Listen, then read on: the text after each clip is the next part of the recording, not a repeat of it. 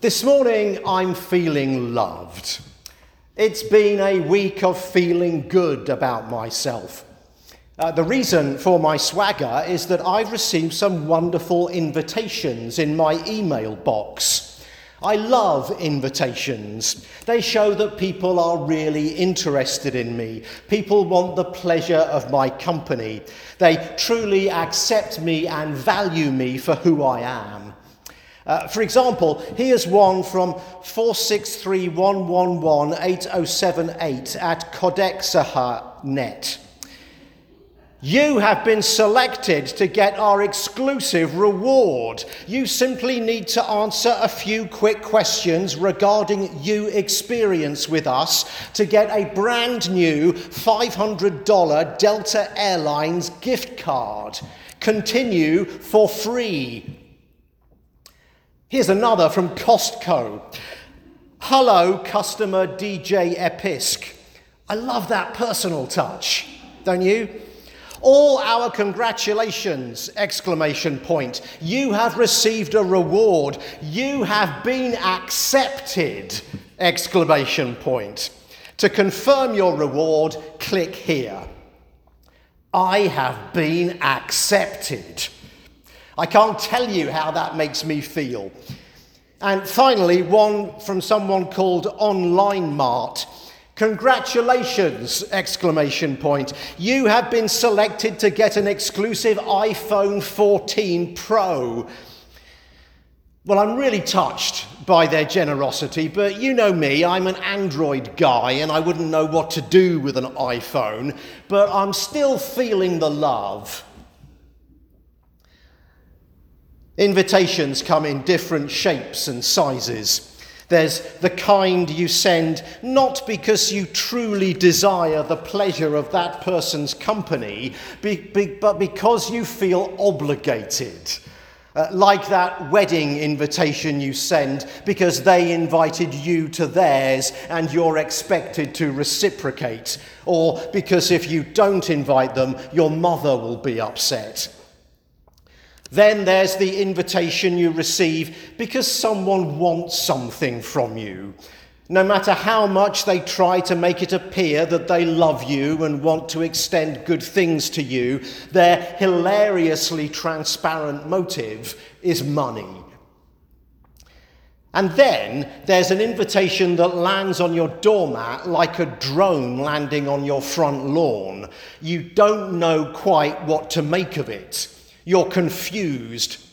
The leader of your religious community is having a dinner party and you are invited. Now, this might be one of those invitations with an ulterior motive. It might be a stewardship dinner and the religious leader isn't as interested in your company as much as your pledge card. Or it might be a genuine expression of hospitality. The host is interested in getting to know you better. They want to enjoy your personality, hear your thoughts, and learn your story.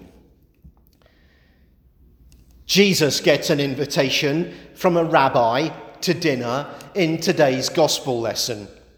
He is a clergy aristocrat, a Pharisee, a man who, when he throws a dinner party, often has ulterior motives. Maybe you're invited because he wants to observe you, watch you, test you. This may not be the relaxing evening you'd hope for, but a stern examination, not an honor, but an ordeal, not a celebration banquet, but a condemned man's hearty breakfast. This is dinner and the show is Jesus. So Jesus accepts the invitation, and as he mingles, he watches people taking their seats at the dinner table. Now, as Episcopalians, we have no rules or expectations about seating, do we? When we walk into church, we look around, find an empty pew, any pew will do, and we sit down, don't we? It's not like we have a particular pew where we must sit, and if we find a guest in that pew, we feel a bit put out. I can't even imagine that in a church. So it's hard for us to think our way into this biblical scene where the seating plan almost has the same authority as the Ten Commandments. Everyone has their designated place at the table, and it is based on class. The most important guests sit near the host, and the least are furthest away. Some people in Jesus' society took this to absurd limits. There was a famous sect who lived in the desert near the Dead Sea, who every year reviewed the goodness and holiness of its members and then assigned each one their table place for the next year. It must have been like when we crowded around the classroom bulletin board when the exam results were posted. Oh no, I'm last again. Now I have to sit at the end of the table near the drafty door, miles away from my friends. The hyacinth bouquets of that society would spend their lives cultivating their personas so they would be placed near the head of the table. This was an intensely hierarchical, shame-based society, don't forget. What people thought of you really mattered. Humiliation was an unbearable curse, losing face a crushing sentence. So the purpose of accepting the invitation to the Pharisees' dinner party is not really to eat, but to be seen, and hopefully to be seen sitting at the posh end of the table. So here's Jesus watching people jockeying for position. Now, if you're expecting him to challenge those who swagger proudly to the posh seats, you'd be right. And the way he does it is to tell a story. He paints the picture of a dinner rather like the one he's at. And he says, when you're invited by someone to a wedding banquet, do not sit down in the place of honour in case someone more distinguished than you has been invited. And the host may come and say to you, give this person your place. And then, in disgrace, you would start to take your place in the lowest. But when you're invited, go and sit down at the lowest place, so that when your host comes, he might say to you, friend, move up higher. Then you will be honoured in the presence of all. For all who exalt themselves will be humbled, and those who humble themselves will be exalted. The truly great, says Jesus, are those who know they aren't. The heads of empires, whether they are built on, whether they built them or inherited them, whether they be political and geographical or business empires or even religious empires, those emperors live in dangerous waters, shark-infested waters.